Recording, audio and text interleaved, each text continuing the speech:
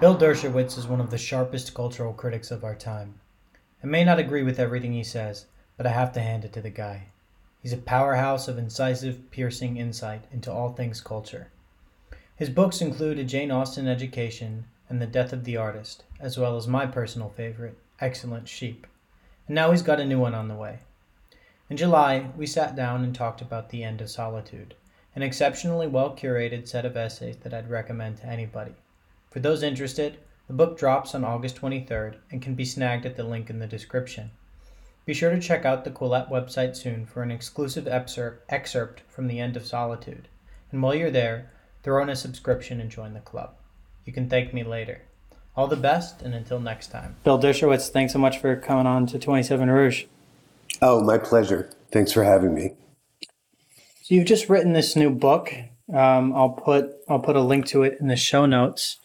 I guess what I would like to begin with is sort of going through a few sections of it and talking about a particular essay. So it's an essay collection. My first question to you before we get into the End of Solitude and tech culture is about why you decided to put forth this collection of essays. What inspired you to do this? Oh, well, so these are essays that I've written mostly over the last 15 years. A couple of them go back to the mid-90s. I just, there's a kind of fugitive quality to things that you publish in magazines. They come out, people read them, and for the most part, they disappear. And I wanted to gather what I thought were my best pieces over the years. I've written a lot of pieces, something like 150, and I went through them all, and it ended up being 42 pieces that I thought were worth preserving between the covers of a book and that had a certain kind of coherence. So that's why I did it. What would you think how would you define that sort of coherence? Is the lamentable decline of Western civilization or of institutions in the U.S., or what are some themes that you see throughout? We'll get into the specifics in a second. We don't need to dwell on generalities, but what are some of the defining themes that you saw in this selection of 42 essays? Right, that's a good question, because there is a wide range of topics, as we're going to discuss. And it was, the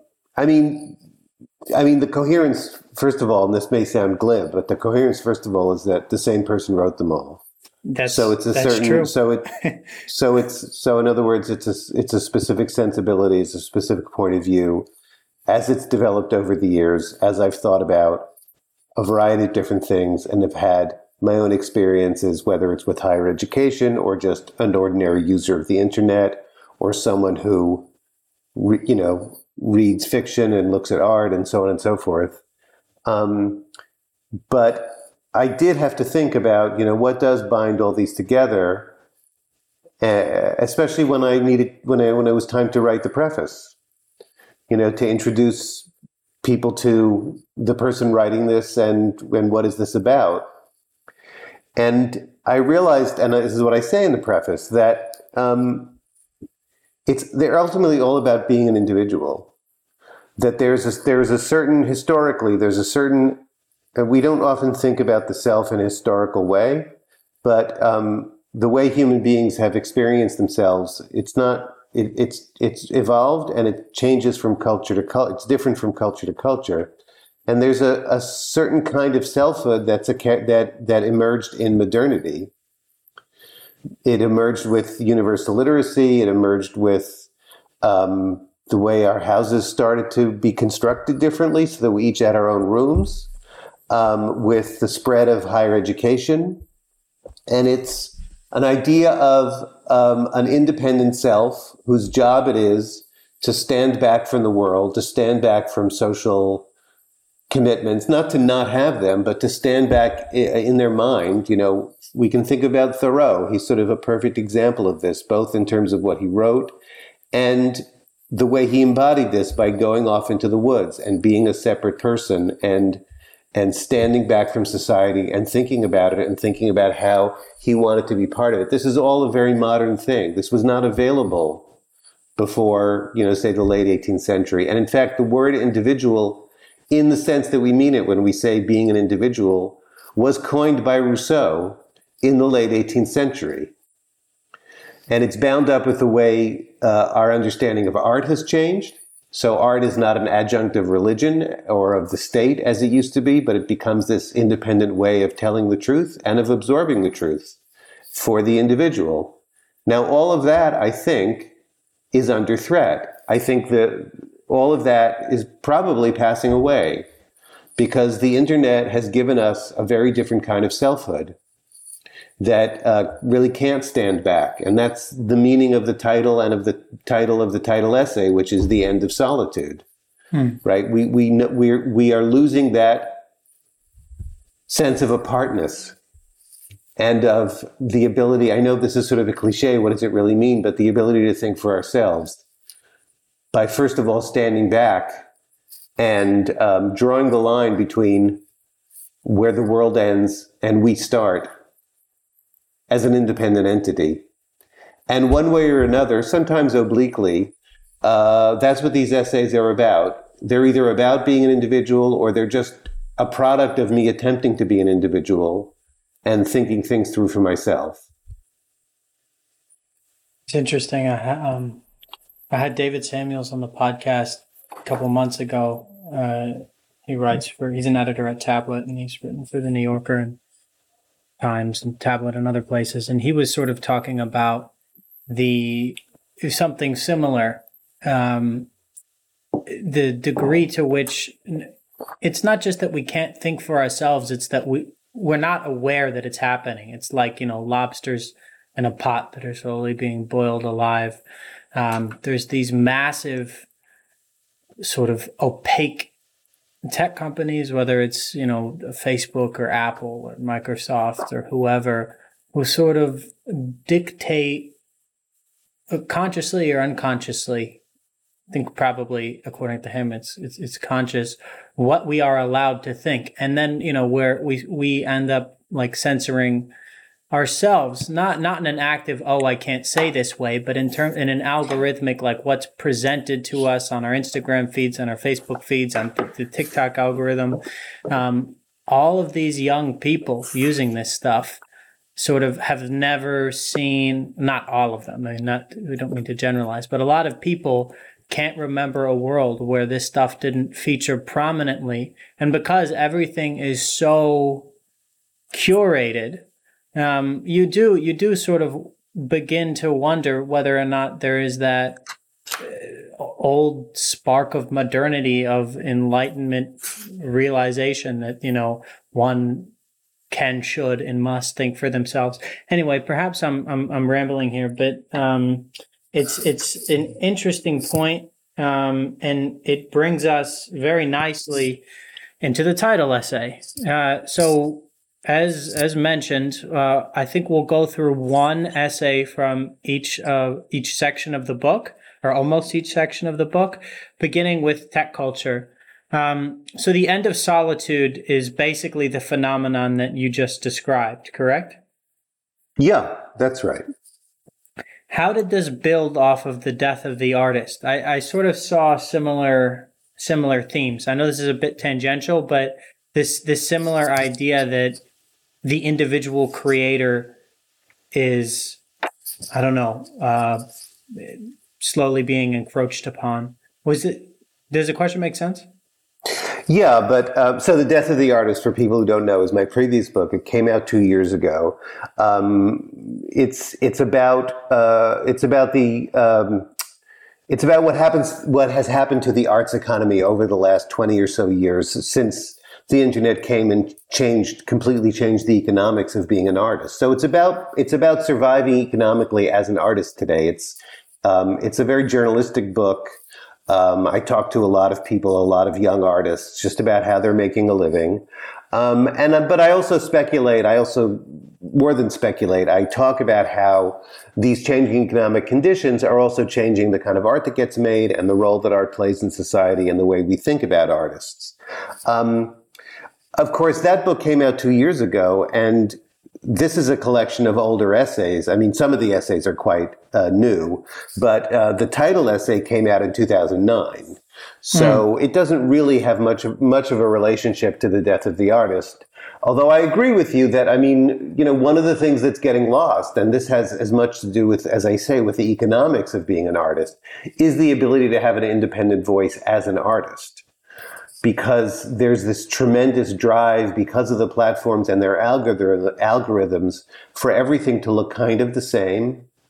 And for everyone also, there are also political reasons for this, for people not to be too controversial.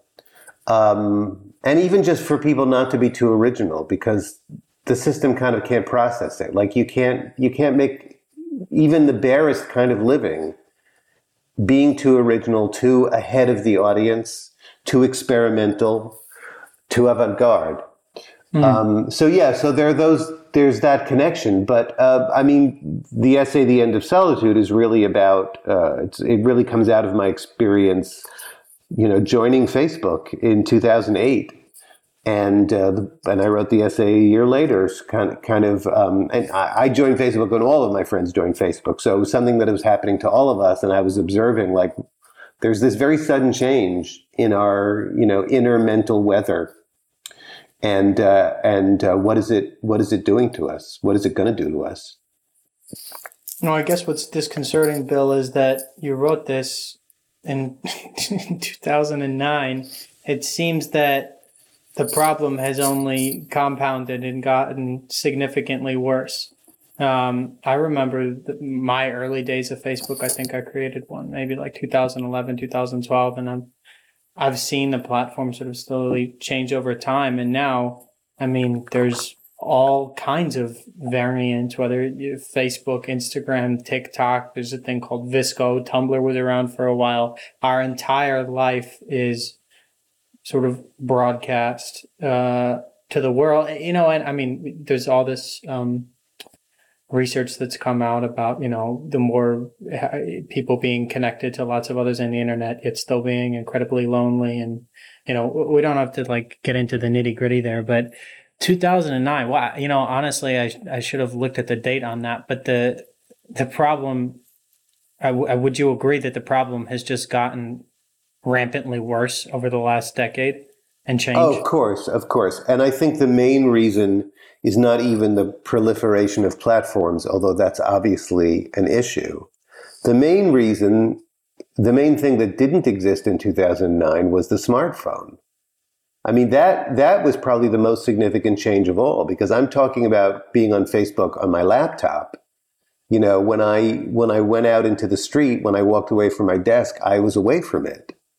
And then the smartphone came along shortly thereafter, I believe, and suddenly you're never away from that, ever. And of course, the cliche, but it's true. I mean, every time you walk into a coffee shop or get into the subway, everyone is 80% of the people are on their phones. Yeah. Yeah. I mean, I was in London yesterday for visiting some people, and and one day I used my phone for about 100 different things. I was responding to emails in the morning. I was messaging with people on Instagram. On my commute, I used my phone to pay for things because you can have your debit card on the phone. I used it for directions to know not only which train I needed to take, but which platform the train was going to come to, because there's all these different platforms. And when I took pictures of shit. The thing is, like, I mean, it's incredible. It's like a Swiss Army knife, I guess, but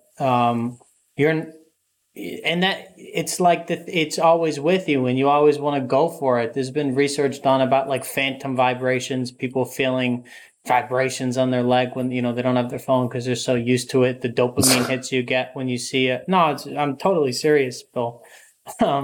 No, I believe you. Yeah, I believe you. And it's not, of course, it's not, I mean, it's not the direction apps and so forth that are the problem. It's the no, fact but that they you, are, Bill, because I don't want to say any of it is a problem individually, but the thing is you have this device without which you cannot live, basically. okay, I mean, I agree with you, but that's not really what I'm drilling down on here. So What what are I'm you drilling drilling down down on is not that you need to get somewhere and you look on your phone and it tells you how. I do that too. It's that it's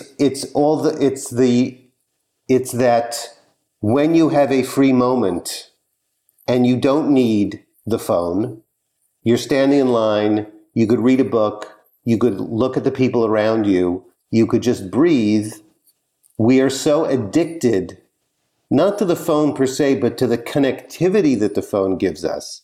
So the texting, the reading stuff online, the going on social media platforms, those are the things that we are using to fill every second of our lives because we're addicted to having our brain stimulated by this thing.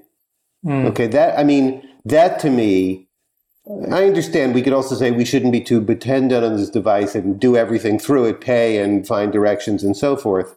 But I'm talking about that core function of the phone in our lives, which is to fill every available second.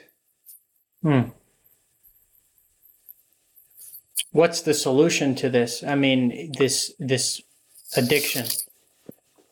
It's the same solution as every other addiction. It's not prohibition didn't work, and no large scale solution, I believe, is even possible, would be desirable. It's not about banning Facebook. It's about each person. As I say, this is a book about being an individual, and it's directed to people who want to be individuals. So we can each, we're not going to ban the sale of alcohol, but you can go to AA, you can stop drinking, or you can learn to moderate your drinking. So I have an essay. It's one of the last essays I wrote for this book. It's about Harold Rosenberg, who is one of my intellectual heroes. He's a 20th century critic. And he says, for the individual, the last voice in the issue of being or not being himself is still his own. We always have that power. And I've had to learn since I first got on Facebook and was scrolling and scrolling and scrolling because this was so exciting, to manage my own relationship with social media and more recently with my phone. It's just a matter of making one small decision at a time, not to let this thing take your life over. Well, I mean, practically, what do? Do you put it in a lockbox for, in the morning and at night? No, I just control myself. I mean, I remind myself, when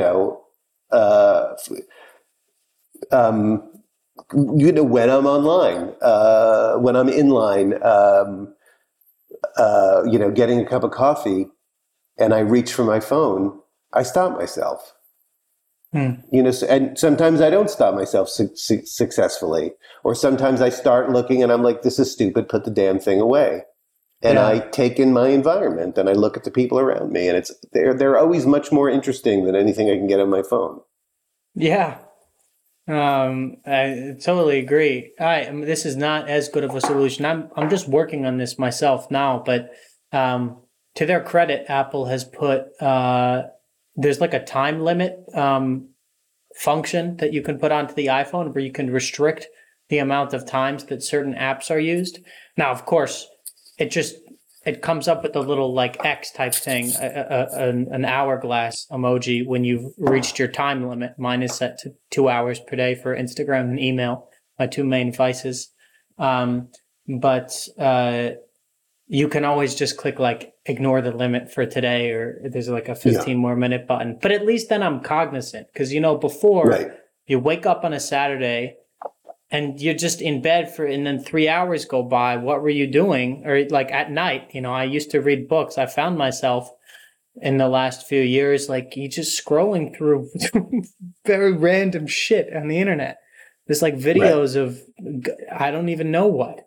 Right. Um, and anyway, we don't need to dwell on this too much. But I think certainly it's something that can be done. That the time limits for me have been helpful. What you're saying is just being present, being aware of it. It's like, the other thing is when you get off of when you break the cycle of addiction just a little bit, it's like being a sober person around a bunch of drunk people at a party. You just see how fucking ridiculous everyone looks, or like it it just provides you with so much clarity. When you walk into a Starbucks, well, I mean, that's sort of the breeding ground for this kind of thing. When you walk into any coffee shop, it doesn't have to be a Starbucks, and you see everyone glued to the things, and you're not. It's like, I would imagine, being the only sober person among a bunch of Hmm. drunkards. Yeah. Anyway, oh, actually, you know what? On the subject of this, Bill, I want to ask. I was talking to David Samuels about this, and I'm just curious. You're an astute student of history and of the world. Is there any precedent for this in the history of not just Western civilization, but any civilization? I know the Gutenberg printing press might have been one. When the Bible was translated from Latin into local languages, that might have been another. But is there any precedent for the kind of connectedness to which we now have access that may be running overboard? Like, is this a totally novel phenomenon for which the lessons of history are inept? Or can we look to history to sort of direct us a little bit here? Well, I'll say a couple things. The first one is not about connectivity per se, but I think television, probably radio also. I mean, I think we're more, television kind of took over from radio in many ways. But I think television was a huge dislocation in people's lives. And I think people got addicted to it. I mean, when I was a kid, I watched TV like 5 hours a day. There are people who have to have the television on in the background all the time, or the radio on in the background all the time. It's kind of a voice. It makes you feel less lonely. So it's not a direct connection to people who are answering you back, but I think it is precedent for this kind of intrusion into the home, right?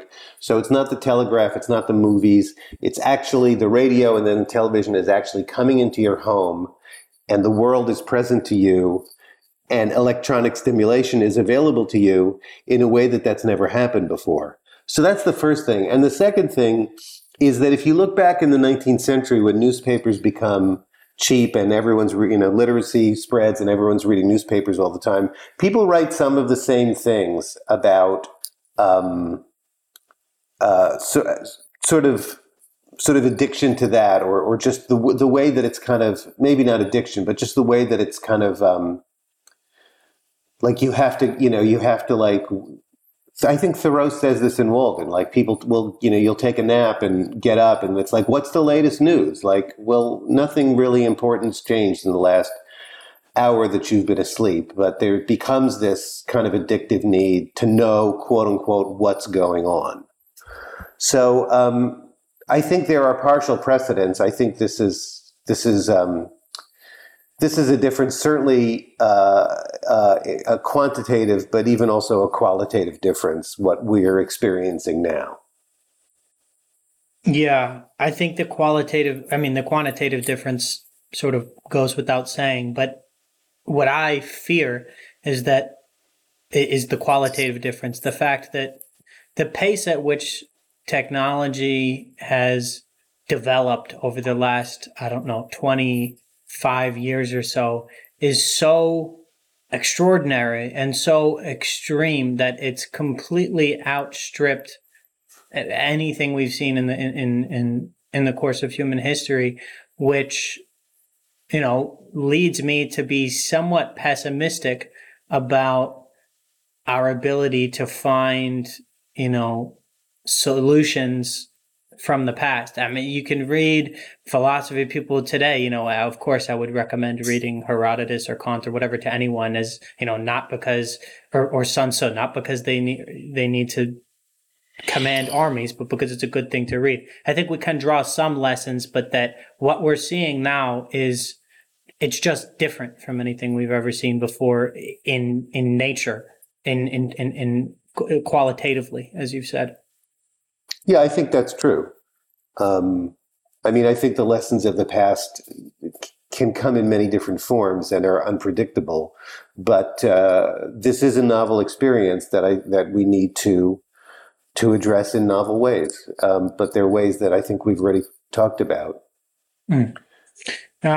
Okay. Well, I don't want to spend the whole interview talking about just this one essay, though it is a very good essay, which presents a very interesting set of ideas and also lends a title to the book. So I am not upset about the fact that we spent a bit more time on it. But I want to move on to the next section now, which is higher education, and discuss your essay, The Disadvantages of an Elite Education. I remember, as I mentioned to you in the pre-interview chat, reading this for the first time while in Boston, doing an internship after my freshman year at Princeton, and being really confronted and pleasantly surprised by the degree to which someone was putting to words a lot of the strange things that I was observing.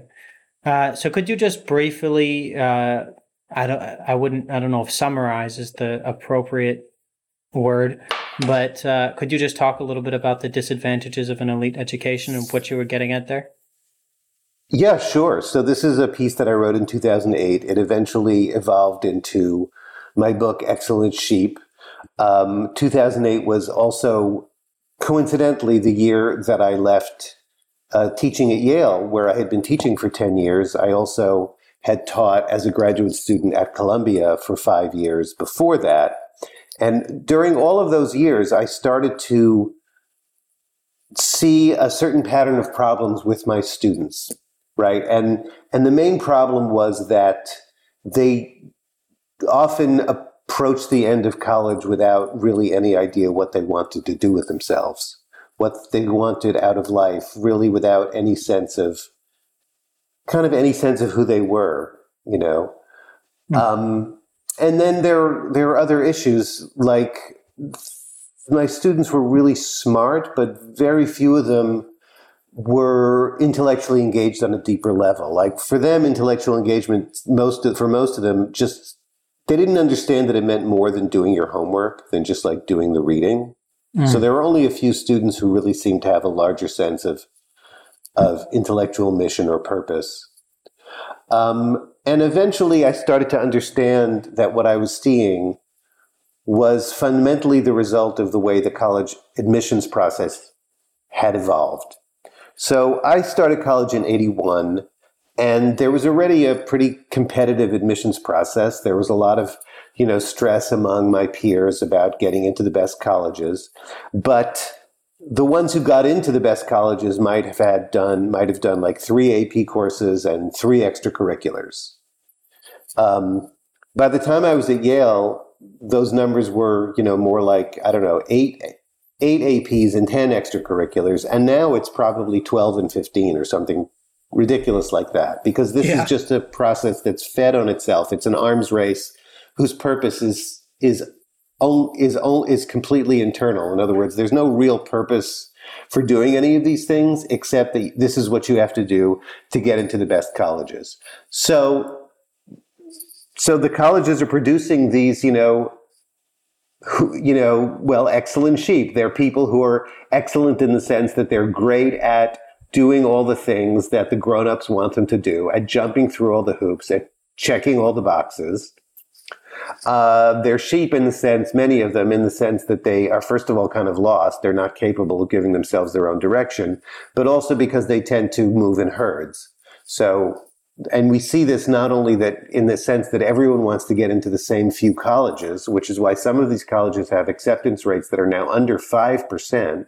Yeah. But even the students, I mean, this dynamic, this psychology, once it's set in place, there's nothing that interrupts it. So the same logic kicks in as soon as you get to college, and now people are competing for a very limited number of prestige postgraduate opportunities. And the significant majority of students who graduate from Ivy League colleges, Stanford, Duke, even the most prestigious liberal arts colleges that are supposedly different, like, Pomona or Williams, the vast majority go into one of 5 fields, which is law, medicine, finance, consulting, or tech. So in 2008, I wrote this essay, The Disadvantage of an Elite Education. If I'd known that it was going to be widely circulated, I would have given it probably a more elegant title. But it does state the matter clearly, which is, and it's supposed to be counterintuitive. Like, there are many advantages to an elite education, to graduating from the Ivy League, and I acknowledge that. I mean, it really puts you in. It kind of ejects you into the elite, into the social elite. It gives you these prestige opportunities that wouldn't otherwise be available. I'm trying to underscore that there are some very significant disadvantages. And when the piece came out in 2008, and it came out in the American Scholar, which is a literary quarterly, it's not a high circulation magazine, but the piece was picked up pretty much instantly online by students. I didn't even expect students to see the piece. I thought I was really writing for fellow professors who actually didn't care, because they don't care about their students. But I started to get emails, like long, intense, confessional, dark emails from dozens and eventually hundreds of students at places like Princeton or Harvard or Yale or Stanford, or recent graduates of those schools. And it kind of became this phenomenon. And it led to the book, and it led to a lot of work with these students, a lot of talks at a lot of schools, and a lot of correspondence I still hear from students about that essay and about the book. Yeah, I mean, I experienced something not even very similar. I experienced the phenomenon that you're describing at Princeton. I've written about this. I wrote an essay for Quillette called The Liars Club about my experience at Princeton, talking about many of these things.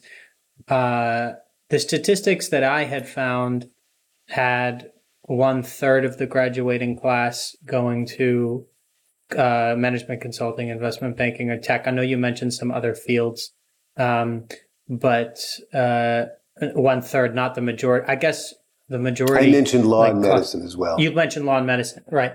Yeah. But I mean, not that the statistics are unimportant, but just putting them aside for a second, and aware of the fact that you mentioned law and medicine as well.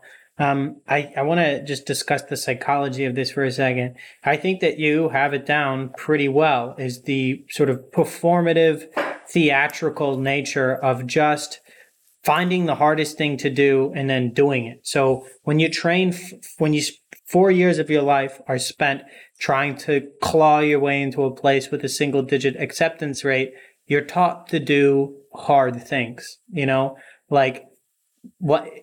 jumping through the most difficult possible hoop just to do it. And then you carry that with you into college. But the question is, Bill, where does this end? A lot of these kids,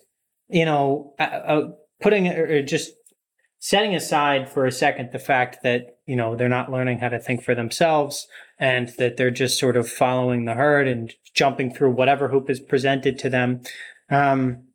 Where does it end? Because, once they graduate and then they go off and do their 2 years in investment banking or 2 years in management consulting, a lot of them go and compete for the same, prestigious MBA. No, it doesn't. Where does it end? It doesn't end. That's the thing. That's the issue. It doesn't end until you decide to make it end. And I know plenty of people, I'm in my late 50s, I know plenty of people who this is just how they've been their entire lives, and it would never occur to them to be otherwise. And, their life is their life, and they could lead it however they want. But it often, this same complex of sort of psychological characteristics can often make the people around you miserable, especially once you have children and you start to impose these expectations on them. At this point, what we're talking about is the meritocracy and the way that it produces and reproduces itself. And it's basically been in place since the late 60s. So we're now well over 50 years, which means that many of the kids going through this have parents who went through it and have parents who are exactly like this. You know, I mean, it's the cliche, it's the proverbial tiger mother, except what tiger mother, Amy Chua, didn't understand or refused to acknowledge is that what she was describing was not something Chinese. What she was describing was something upper middle class. This is how the upper middle class lives now. So it doesn't end until you make it end. And again, the point of writing the book, Excellent Sheep, and the point of reproducing this essay now, and the work that I've continued to do with this, is not that I think the system is going to change. It would be great if it could change. It's probably not going to change. It's talking to the individual student or the individual recent graduate in their 20s, or maybe not so recent graduate, who wants to break out of this rat race, because you can do it. Now, I always emphasize that in order to do it, you have to give stuff up. You're not going to attain the kind of status you otherwise would, probably. You probably won't be as wealthy as you otherwise would. But understand that if you stay on the treadmill, you're also giving something up. And I think what you're giving up is actually much more important. And it's the chance to live the life that's the right life for you. And to internalize your locus of approval, right? Instead of chasing, because that's really what it is. Alice Miller, the great psychiatrist, wrote about this in The Drama of the Gifted Child many years ago, that what this is ultimately about is being raised by parents whose love is conditional on you achieving and therefore making them look good and satisfying their narcissistic needs. And you continue to chase that conditional parental love your entire life. Sometimes literally, but even, your parents can, even after your parents are dead, or you can separate from your parents, but you still have that, separate psychologically, but you still have that internal need, and maybe you don't even know where it comes from at this point. But all the gold stars are really just surrogates for that love that you learned was always conditional. Like David Foster Wallace, who really lived this life and wrote about it, said, he says this about a fictional character. He says that my family was like a business. You were only as good as your last sales quarter. Yeah. The terminology I used in my book to describe this was a prestige orgasm. I said that my peers at Princeton and I myself for a while I was there, would just chase one prestige orgasm after the next. It's like, I got into this club or eating club so that, I could get this job at Goldman Sachs or wherever. Right. Some of the metaphors I used were rather crude.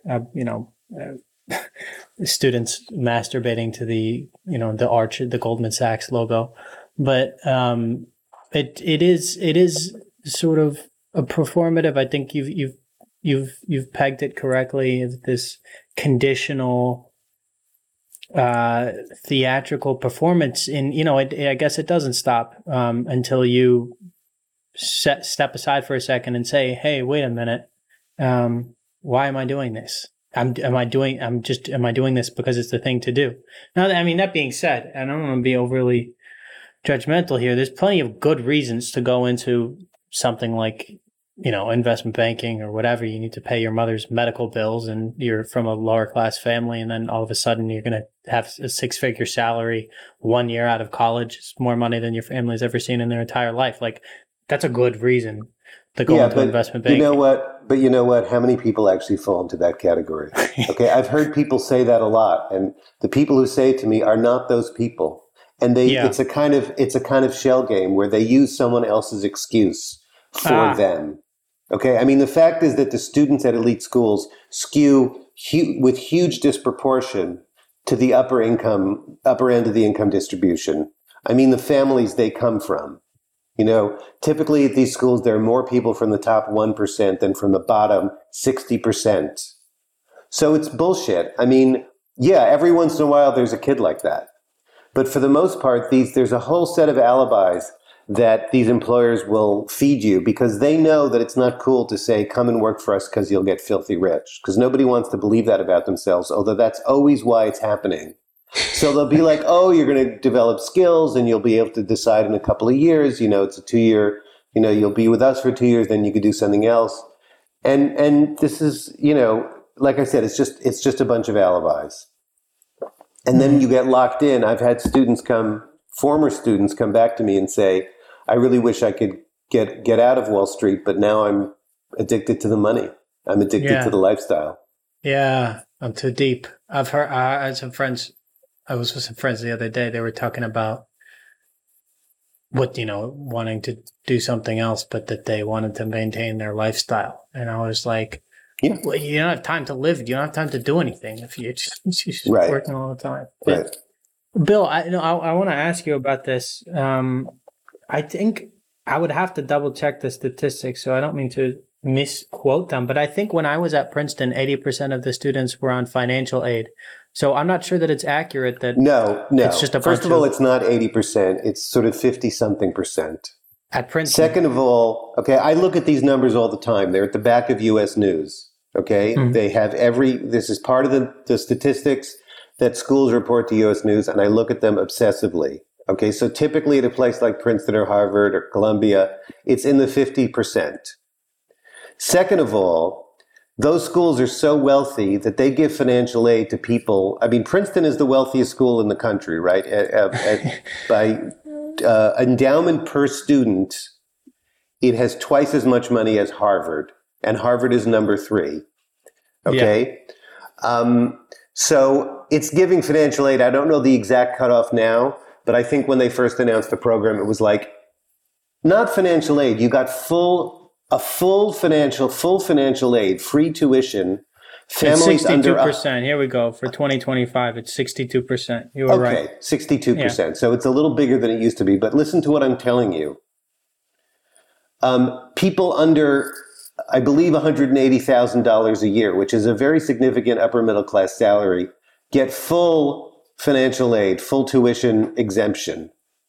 Okay, so presumably people even higher than that are also getting financial aid.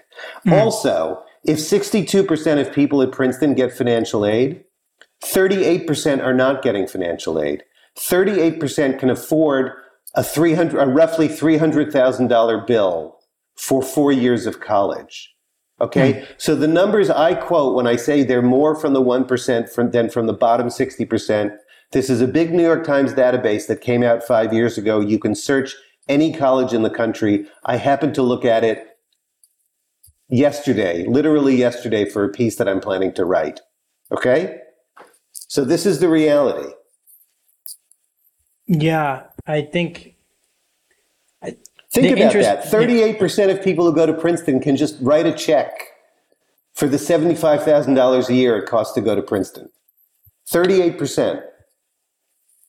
So why do you think it is that if these students are disproportionately coming from very wealthy backgrounds, why is there a regression to, these 5 career choices if they're not doing it for the money? They're doing it for how have they been? They're doing it for the money because they are doing it for the money. I mean, coming from money doesn't mean that you're less interested in money. In fact, what it tends to mean, and I've observed this a lot from a lot of different kinds of people, it's very hard to choose to be less wealthy than you grew up. So it's actually the richest kids who are most desperate to continue to make tons of money because life is inconceivable to them otherwise. I mean, rich people, and also like rich people got rich because they're, for the most part, because they're greedy and they really care about money. So you're raised by parents like that. And those are the values you're raised with. And also it's just it's the chief value in America. It's like, this is how you measure self-worth. So why wouldn't they do it? It's a very rare rich kid who says, I'm going to take my trust fund and do what I really want to do with my life. Some of them do it, but not many. I understand the push factor here, even if I don't. I mean, there's it's not really that important. I don't necessarily agree with the inherent, like all rich people are greedy kind of argument, but we can put that aside. I understand the push factor of, why some of these kids want to maintain their lifestyle, how they grew up. But on the other side, the pull factor, how have these particular industries been able to sort of play off of, what they understand the psychology of these students to be and pull them in year after year? You mentioned earlier the extraordinary degree to which they come up with these completely nonsensical excuses, such as like, oh, you're going to come and work in investment banking, and it's you're going to offset a shitload of carbon. We're going to do lots of ESG, whatever. That's, for the most part, I think tends to be bullshit. But you've described the push factor. What's the pull factor on the other side? How are these corporations or industries able to pull the students in? Yeah, well, first of all, they are able to devote enormous resources to recruitment. So they're the ones on campus making the pitch, and the nonprofits and the public school districts don't have they're not present. They're not showing up. They can't show up. There's no recruitment pipeline for going into the arts. So that's the first thing. Second of all, again, it's they don't have to exert a lot of pull. I mean, there's a campus grapevine, right? You get to school, you're a freshman, and you've never heard of management consulting. And then, before you know it, you're desperate to get an internship that summer so you can get a better internship, so you can work for Goldman or so you can work for McKinsey or Bain when you graduate. Because somebody wrote a book about this. I forget what it's called, an academic study. There's a sort of the social information flows down from the seniors to the freshmen, right? So you just know what you're supposed to do. Yeah, this is the herd factor, right? You find out what the cool things to do are, and cool on those campuses generally means prestigious, right? And these are the prestige occupations and employers in the country, leaving colleges aside, because they're the ones that pay the most. I mean, what do finance, consulting, tech, law, and medicine have in common? They're all extremely lucrative. There is another thing, though, which I think is really interesting, which is that all five of those fields, especially at the entry level, involve work that is essentially a form of homework, right? I mean, law and medicine, you're literally in school, but but even when you get out and you start practicing, it's the same kind of cognitively very. It's competitive, but it's not just that it's competitive. It's that the problems are. Yeah. You said what? Repetitive. Yeah. Yeah. It's repetitive. There is, great cognitive demand, but the problems are delineated very clearly, right? In other words, this is work that does not involve a lot of creativity or innovation, which are things that this system does not actually develop in people. But they're really good at being the smartest cog to plug into your machine. And that's what all of those fields, especially at the entry level, involve. There's a very sharp insight, Bill. I hadn't thought of it like that, but it absolutely is a continuation of precisely the same kind. I mean, I used to stay up late in the library at Princeton, and you'd see kids drinking Red Bulls and going through their economics problem sets or whatever. And that's exactly what you're doing in an investment bank. You're staying up late, fixing PowerPoints, just like there's a description we would use for econ PSATs, like plug and chug. Like once you get the equation, it's just like really fucking laborious math, but it's not that hard once you figure out the equation. You just have to plug in the numbers for all the 100 variables that you have in there. But anyway, that's a sharp description. I want to be respectful of your time, Bill. And there's a few more things I want to talk about. So, is there anything else you wanted to say on the subject of higher education, or can we move on to No, the we can social move on. imagination? Yeah. Okay.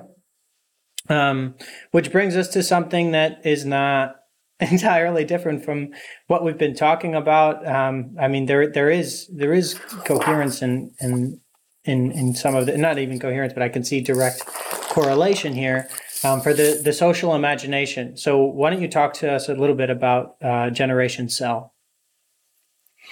Sure. So this one grew out of the fact that I moved to Portland, Oregon after I left Yale. So this was back in 2008. And I was struck and, quite delighted in many ways by this kind of small scale entrepreneurial energy that I saw among the young people here. I'm talking about like food carts and sustainable businesses, like wallets made out of recycled plastic bags, things like that. Artisanal food production.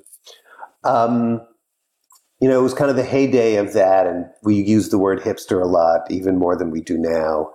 And so I thought about it a lot, like what's going on here that's deeper than just these are interesting things to do. And I came to the idea that for reasons that we could speculate about, entrepreneurialism, and specifically this kind of small-scale, creative, socially conscious entrepreneurialism, had become kind of a generational ideal. I think that piece came out in 2012, Generation Cell. So it's the millennial generational ideal, although also more broadly an ideal. And I point out in the piece that this was, very different from what youth expression or even youth rebellion, because it was sometimes dressed up in the language of rebellion against, the corporatocracy and so forth and mass production. This is very far from what youth rebellion used to look like. I mean, no one was talking about, they weren't starting small businesses in the 60s. I mean, maybe some people were, but it wasn't an ideal. The ideal was the commune. And I sort of talk about successive youth rebellion kind of cultural formations, the hippies and the punks and the slackers. And I mean, they're all really interesting because they each have their own idea as well as their own kind of stylistic presentation, their own idea, their own kind of affect, their own emotion.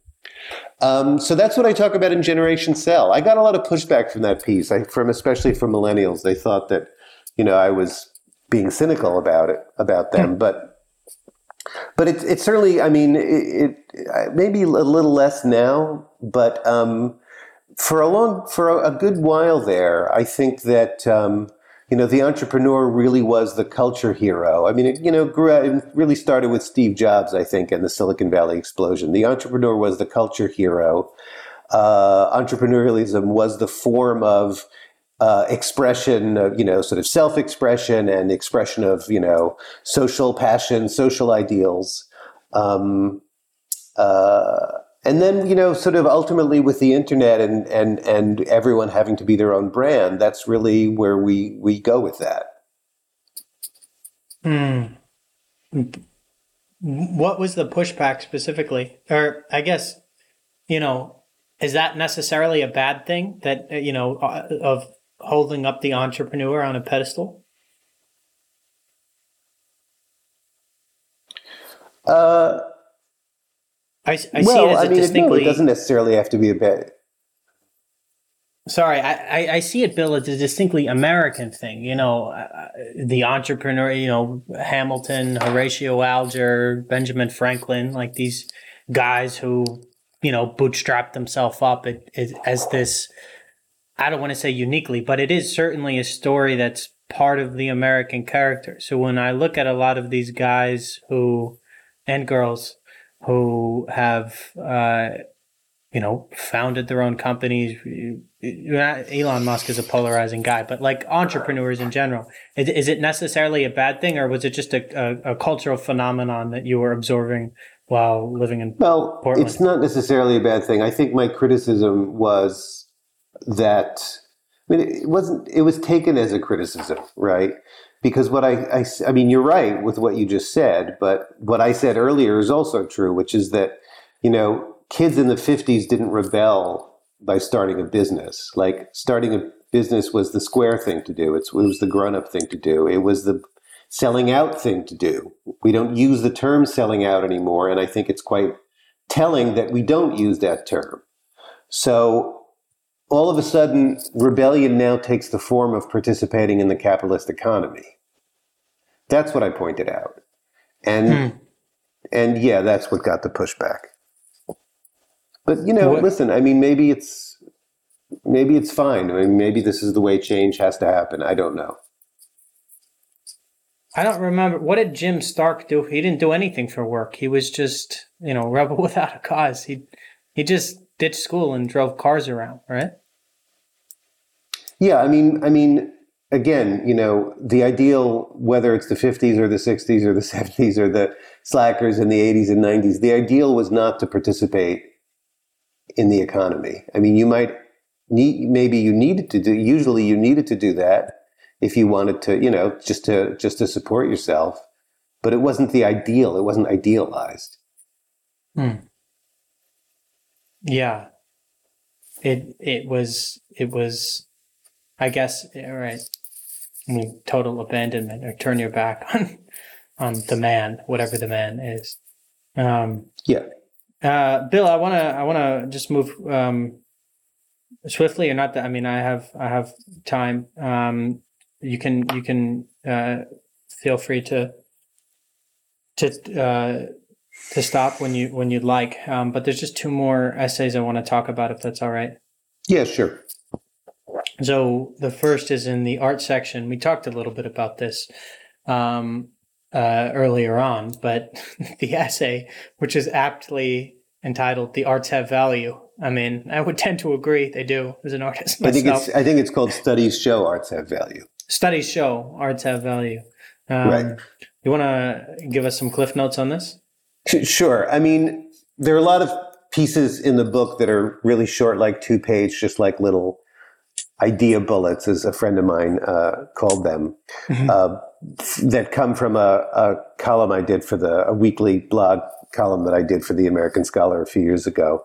So this is one of those, and it's something that I'd wanted to get off my chest for a long time.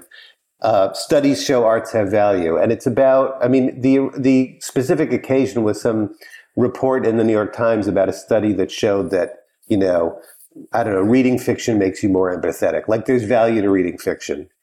And the reason this drives me crazy, it's not because I don't think there's value to reading fiction. It's that we don't need the social scientists to do a study with like 50 college students, some completely artificially contrived study where like they read a short story and then they take some test that supposedly measures their empathy to tell us that reading fiction makes you more empathetic, right? But it's part of what people call scientism, right? Not, which means scientism is a kind of belief that science has the answers to all questions, and only science has authoritative answers, right? So we need to go to science. We need to, and it can even be pseudoscience. It can be social science, which is often very pseudoscientific. We need to go to science to tell us that the arts have value. We need to go to these studies, and these studies, often, and again, especially in the social sciences, we know there's a replication crisis now in the social sciences. They're often very flimsy. The findings turn out to be very flimsy.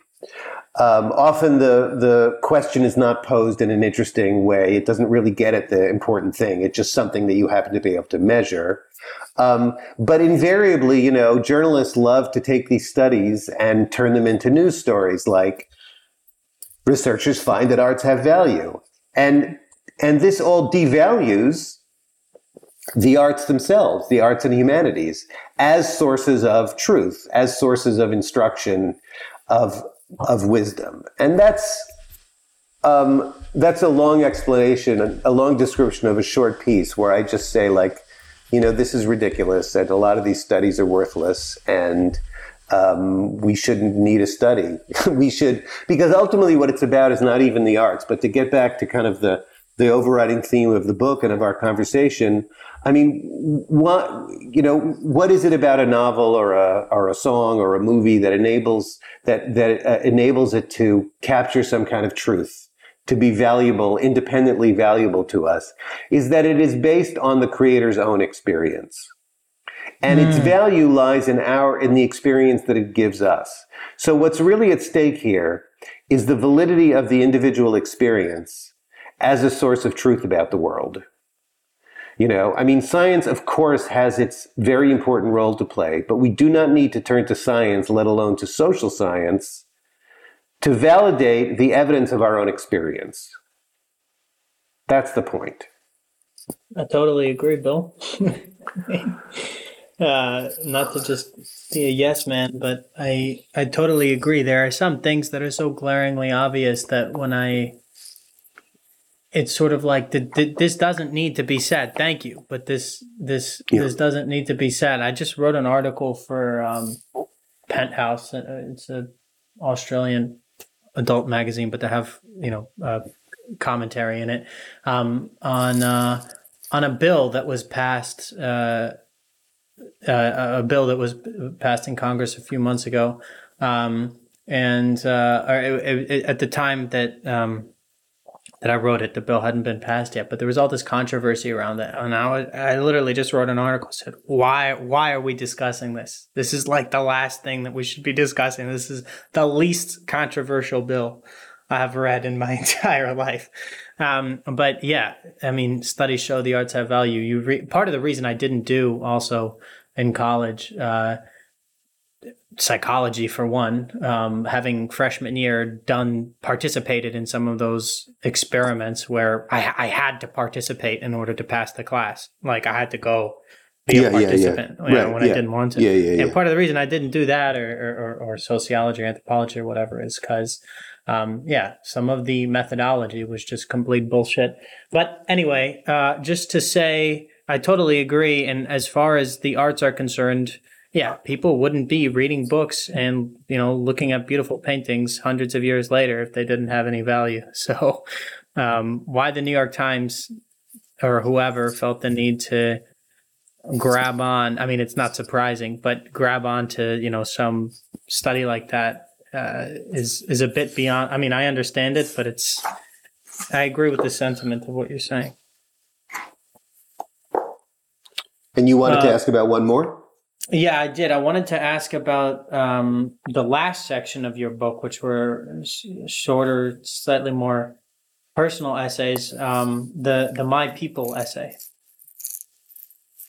Yeah, they're not necessarily shorter. Some of them are actually long, but did you want to ask about the whole section or?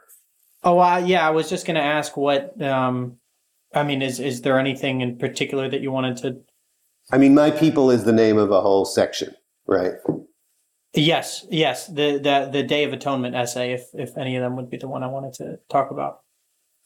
Well, the Day of Atonement is about Israeli politics, and I think it's not the most interesting one to talk about. The last section, I called it My People because I grew up in an Orthodox Jewish community and was part of a progressive Zionist youth movement in high school and college and a little bit after college. And so being Jewish and thinking about my relationship to that history and that tradition has been a really important part of my life and my sort of experience of myself and my thinking. That I don't call that section being Jewish. I call it My People because one of the pieces is actually about being Jewish in Portland. It's called A Jew in the Northwest. And it's a very different culture out here. There are Jews. They don't have much of a presence. But more to the point, that phrase, My People, I realized that it means something a little different than what I thought it means. Because it was only once I moved out here after having lived essentially my whole life in the Northeast, in the New York area, a little bit in Boston, that what I was missing here still miss here is the kind of Eastern sense of ethnicity, right? So it's Jews and Italians and Irish and that whole kind of immigrant sensibility that has been so key in shaping the eastern cities, and I think also some of the Midwestern cities too, Chicago, Cleveland, so forth. And the piece "A Jew in the Northwest" is, I mean, it's about a lot of things, but ultimately it's about that recognition. So and sort of see, like, those are my people. Yeah, I'm Jewish too, Bill, and I left the United States 2.5 years ago now, and it was only after I'd been for Australia. It was only after I'd been gone for a little while that I maybe took for granted just the amount of other Jewish people I knew around me in New York, certainly, and then even at Princeton, they weren't that far away. I came to Australia, and they're there, but it certainly not in the circles that I was running in. They weren't as present, at least at first. I felt that community was the community that was just sort of baked into how I was brought up in New York. Like, I just had lots of friends who were Jewish. Wasn't something I consciously thought about. Right. But again, I mean, that's something I think about too. But again, the point really is that it's not about Jews per se. So my best friend in college was a kid from Brooklyn who's half Polish and half Italian, and went to a Jesuit high school and was very Catholic. I mean, he was leaving his Catholicism at the same time I was, leaving my Judaism. And we completely connected. And I spent a lot of time hanging out with his friends, the friends of his who were going to college, also going to college in New York. And they were, Italian and Irish and whatever. So that's the point. It's like, yes, I feel a special kinship and connection, obviously, with Jews in particular. We have a whole frame of reference. But in terms of the sensibility, it's something different than just the Jewish sensibility. It's this kind of urban, ethnic immigrant sensibility, I think. Yeah. Maybe it's Judeo-Catholic. I understand. I have a better sense of what you're describing now. And I felt that in Australia too, not with other Jews, but with other, like backpackers. At least when I first arrived, people from all over the world descending upon one faraway land, across, every religion, race, skin color, country, whatever. There was a certain backpacker sensibility, which is, different, but it's the same kind of idea that you can share something sort of intangible with people that isn't hooked onto any one particular identifying or identifiable characteristic. Yeah, agreed. The last question, Bill, is about America today. There are some people who want to sit around or not sit around, but stand up and fight the good fight. And there are others who just kind of want to sit back and watch Rome burn and, let people tear each other apart. So, and then there's those like me who have chosen to sort of like leave and observe from a distance. And I write, I'm a journalist. I think I make my contribution, or at least I try to. But my question is sort of about where we're at in America today and what the best course of action is, or what the merits of the different ones are, like between fighting the good fight, totally resigning yourself and saying, this is beyond salvation. And then the third one of taking like an in-between strategy. I don't want to get on Twitter and argue with people every day. It's not interesting to me. The culture wars bore me to a large degree, to be honest.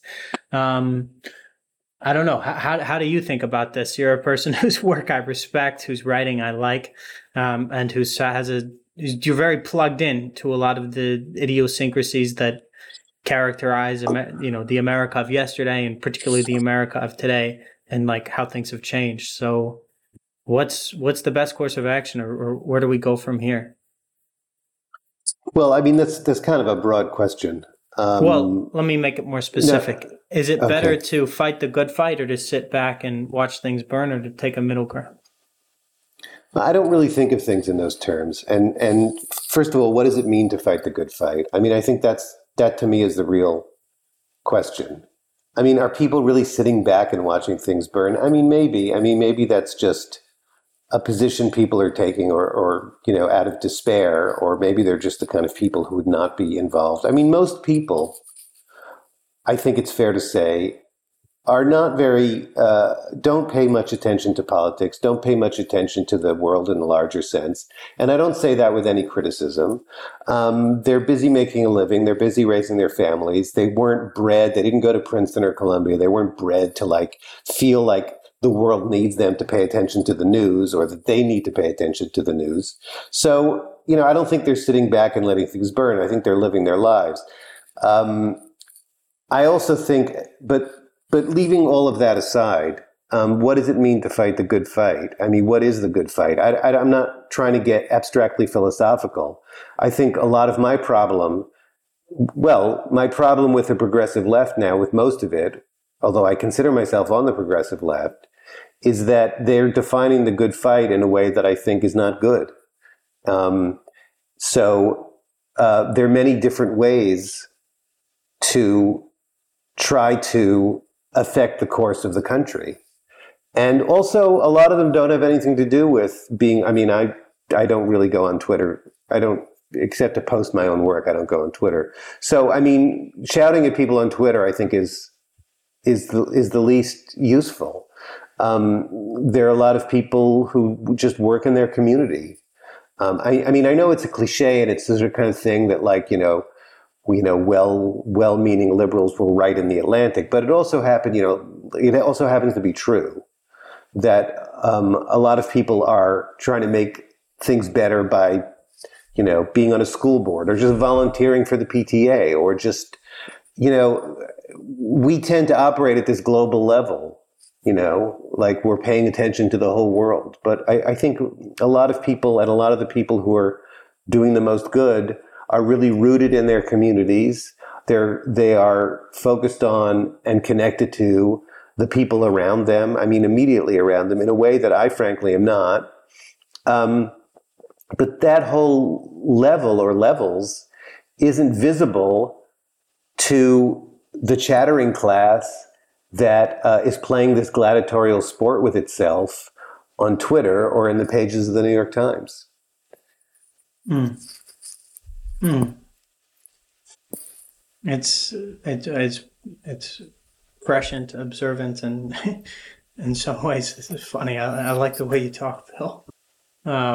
Yeah. Yeah. Great. Well, thank you so much for coming on the show. Thank you for having me on. I really was glad to be on. Thank you.